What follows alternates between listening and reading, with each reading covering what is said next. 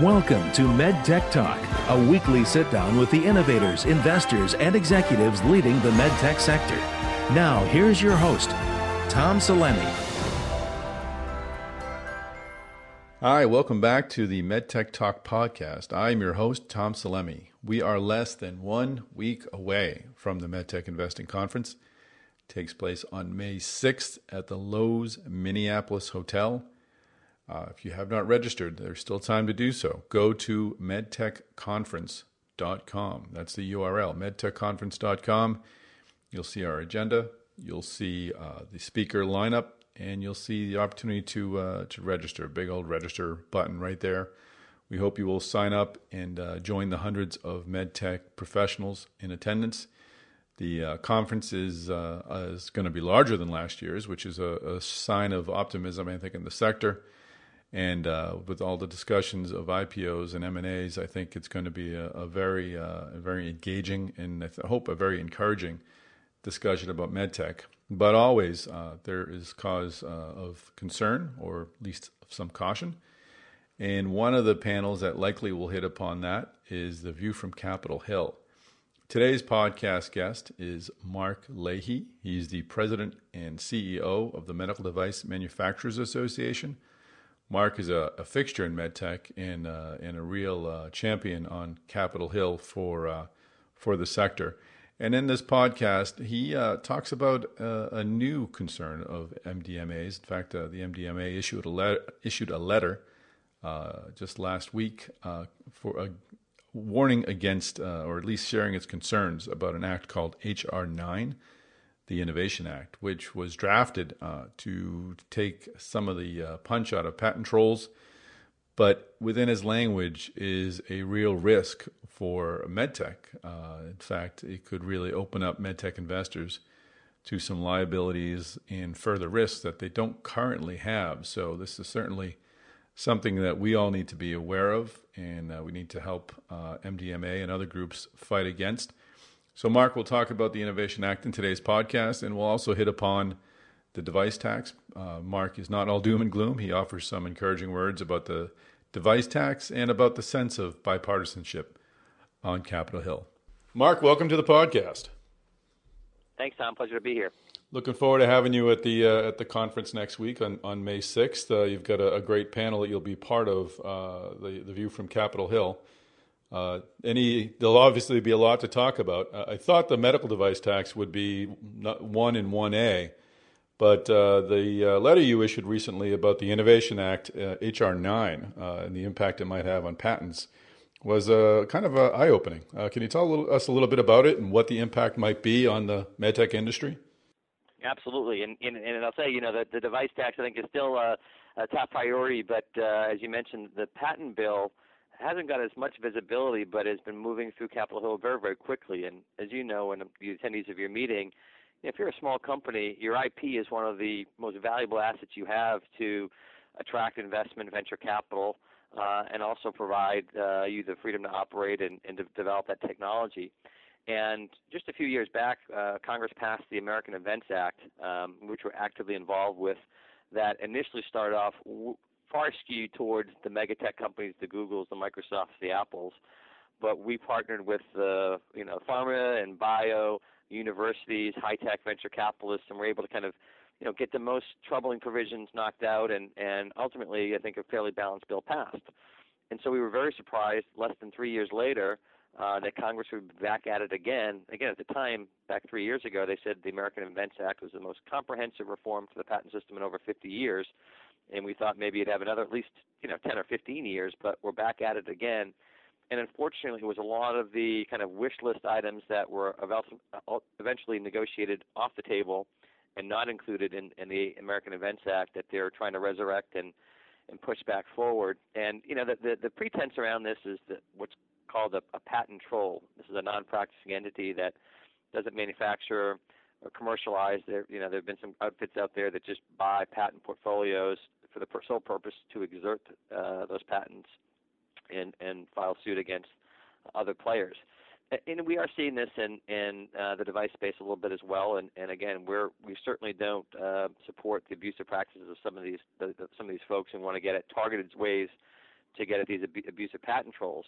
But the problem is that the legislation as proposed up on Capitol H.R. 9 on the House goes well beyond addressing the targeted issues around trolls and would significantly alter the patent system, for all patent holders. Some of the most troubling issues that pop up for us is kind of a mandatory fee shifting provision, which means if you lose a patent case, even if right now it's kind of hazy around what the criteria would be, but it's kind of a mandatory fee shifting. So you as a losing party, even if you had a valid case, would have to make the necessary filings to warrant why you shouldn't have to pay fees. And again, those filings cost money. And again, the parameters around which the fee shifting would occur, we think that a more reasonable bar needs to be established. And in fact, the Supreme Court itself have already taken recent cases on fee shifting. It seems like they've been addressing it. So we don't think this legislation is necessary. And then related to the fee shifting, there's an issue of joinder, and the way that it's structured right now. It would actually enjoin if the losing party itself didn't have the funds to pay the fees, they could go downstream to get other entities that were investors in that company. So, for example, in the medical device space, you can imagine a situation where maybe a venture firm puts in $5 or $10 million into a company. At that point, they know that their total exposure is that $10 million investment. If the company could go belly up, but at least there's a defined bottom on their investment of what they could lose. With the joinder provisions, if that $10 million they invested in the company, that company ultimately was involved in a lawsuit, lost, and had to pay the fees for the prevailing party, there's a chance that the company is out of money, that venture firm could be on the hook for $20, $30 million. There's no end to the downside loss that they may have exposure to. And so, fortunately, because of that, we've been partnering with the National Venture Capital Association, again, Pharma, Bio, Innovation Alliance, universities. We've all come together, and I think really articulating, educating members of Congress why we need targeted solutions to this, not just this open-ended approach that would really, ultimately, if this House bill passed in its current form, it would dramatically undermine the value of patents and make it very, very challenging for innovative companies to defend themselves from infringing parties. So is the rationale to going after those affiliated parties, the investors, is it, and I know you didn't write the bill, so you can't say definitively, but I'm guessing it's because the thinking is that if you do that, the folks who are backing the patent trolls will be less likely to back the patent trolls because they don't want to be on the hook if something goes awry down the road? The stated goal here is right, that you have, for the trolls themselves, sometimes you have literally a company just established and their only assets are, this patent portfolio, and that if they lose, then, there would be no one to pay, so you have to have some sort of mechanism to go to the investors who are buying the patents themselves. I think a lot of this stems from, quite frankly, a lot of these large companies, the Apples, the Apples of the world and the Googles, while they may have started with some patents, they're really aggregators of technology. The iPhone has so many different pieces it puts together, and they're great at branding and marketing and sales and distribution. And some of their lobbyists and policy folks have said, we innovate too quickly. We can't possibly determine whether or not we're infringing in all these folks. And, that's great for them. But, again, when you look at the types of, in the life science industry, the amount of time, effort, and resources it takes to bring a product to market, and also the global competition and the issues associated with counterfeiters or knockoff folks, I think it'd be a real disservice to this country, to innovators, to weaken, what is the greatest IP system in the world, and I think one of the cornerstones that's driven invention over the last, 200 plus years in this country. I mean, you're right. That could be so chilling for the medtech industry, which is no stranger to patent disputes currently, even taking away the whole troll idea. I mean, there's obviously disagreements between larger companies and smaller companies over who developed what level of technology. This would really seem to tip the scale in the favor of the larger companies. Yeah, absolutely. And, we've had, some of our companies have been involved and successfully litigated against larger players in the space. And, they absolutely believe that, if you have this fee shifting regime in place that's not in balance, every 6 months when you're trying to negotiate a settlement here, you could be a small company with very capital efficient and have lower bills. And then if, all of a sudden the opposing party could say, well, and by the way, our legal bills are up to $5 million and then up to $7 million and $10 million. And, that's a variable that shouldn't have to weigh into the merits of the settlement, but it certainly would become a new one if this regime was switched in an unbalanced way. Great. Just another log on the fire underneath MedTech, it seems like. Sure. But again, I think that, collectively, I know our members have been actively involved. You said we've sent letters to Capitol Hill. We've lobbied on this. We've had folks testify. And, I think we feel confident that the collective efforts of what we've been doing at MDMA, working with other associations and other related spaces, are starting to see that pendulum swing back to a more balanced work product. But certainly not letting up. And this could be something that it's no surprise. Google is the biggest, spending the most amount in lobbying in Capitol Hill. This is their top priority. I think the last filings came out. They spent over $6 million lobbying Capitol Hill in Washington just in last quarter alone. And so we're certainly not taking anything for granted. And I think it's critical, for all the folks even attending your meeting, if they haven't been watching this closely, to look at the legislation. The letter we sent to Capitol Hill is on our website at medicaldevices.org under the latest news. And again, I think it's something that and Life Science Alley has done a great job. They've been active on this issue. So I just think it's important we make sure that we, again, get targeted solutions to the problems, not this overarching bill. I think the Dean Kamen, who we work with, prolific inventor, he was testifying up on Capitol Hill on this issue in the past, and he had a great analogy when he said, if there's a waste paper basket, fire in my waste paper basket in my home office, I don't flood the house to put the fire out. You have a targeted solution. I think the same is needed here with this patent legislation. Great. Well, we'll look forward to hearing more about that next week, and we'll hear more about your other work at MDMA right after these messages. To register for the MedTech Investing Conference, visit medtechconference.com. While you're in Minneapolis, plan to attend our inaugural Payer Provider Venture Summit, a first-of-its-kind meeting targeting the hospitals and insurance companies leading healthcare reform. Go to ppvsummit.com. And we're back.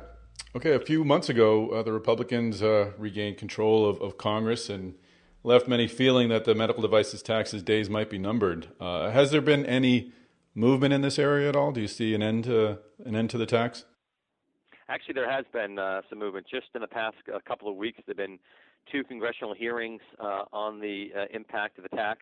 The Senate Finance Health Subcommittee held a hearing last week in which some industry folks and also 2 patients testified. And, one of the patients particularly was very, I think, eloquent and passionate about the critical role that medical technology had played in saving his life, and that we shouldn't do anything that would be taking precious resources away from research and development that could lead to further enhancements to medical technology, or again, the device tax taking approximately $2 billion out a year, much of it from R&D.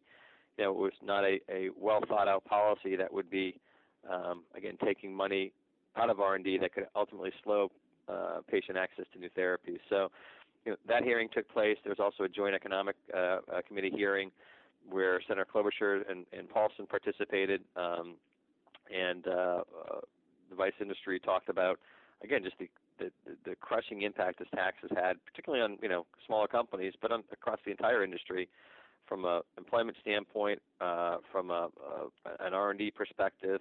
And really, I think this comes down to, and more members of Congress, I think, appreciate this, that, again, we're slowing patient access to new therapies because it's forcing some R&D projects to be shelved, or a longer run-up in limited dollars to invest, so it's going to delay patient access. And, again, I think it's an area that we'd certainly have loved to have seen action by now, but I think these hearings are a sign of positive direction. And a couple other data points I'll point out for the listeners is the fact that just a couple of weeks ago, the House and the Senate agreed in an overwhelming bipartisan manner to repeal the sustainable growth rate. It's called the Doc Fix.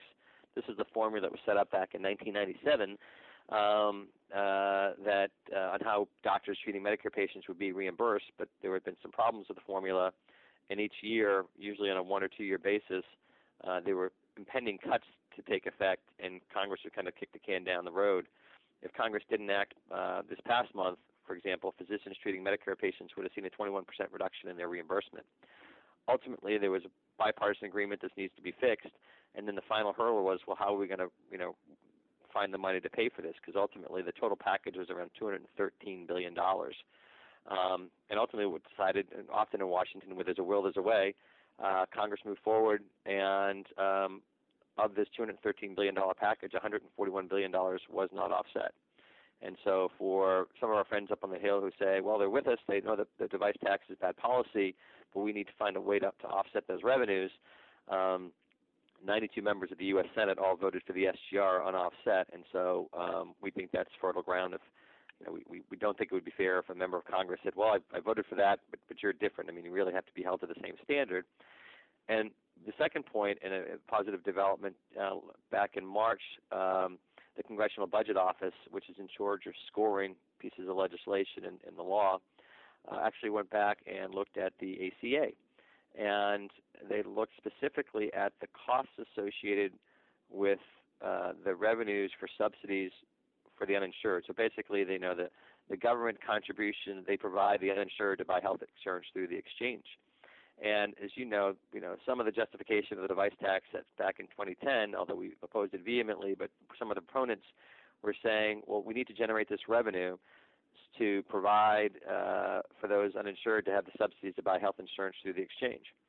Well, what the Congressional Budget Office, CBO, estimated they thought they needed in revenue for subsidies in March of 2010 to what their last report came out and said that what they'd need over the next 10 years, it's $209 billion less today than it was back in March of 2010. So the point being, you could repeal this medical device tax. It may have a cost of, I think the last CBO number is approximately $26 billion over 10 years, and there's no hole created in the ACA. Again, they're saying from the subsidy perspective, this is coming in $209 billion less than what they estimated when the tax was created in March of 2010. So again, the other concern that folks up on the Hill say, well, if we get rid of the device tax, will somehow impact the ability for Americans to access health insurance. And again, the numbers don't support that claim. So based upon all of those factors, right now the Congress is focused on trade issues, and there's some dynamics surrounding the King v. Burwell Supreme Court decision, but I suspect that we'll see action on the medical device tax repeal,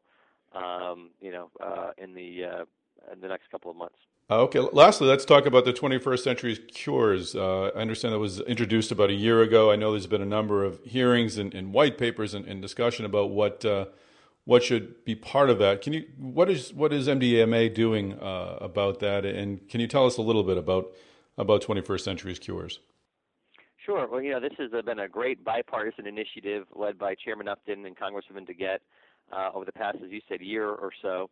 They've held dozens of congressional hearings, field visits, in which a number of our members have participated. But more importantly, it's not just about, the medical device industry, the pharmaceutical industry. They've been engaging everyday people, patient groups, physicians, everyone in the healthcare delivery ecosystem.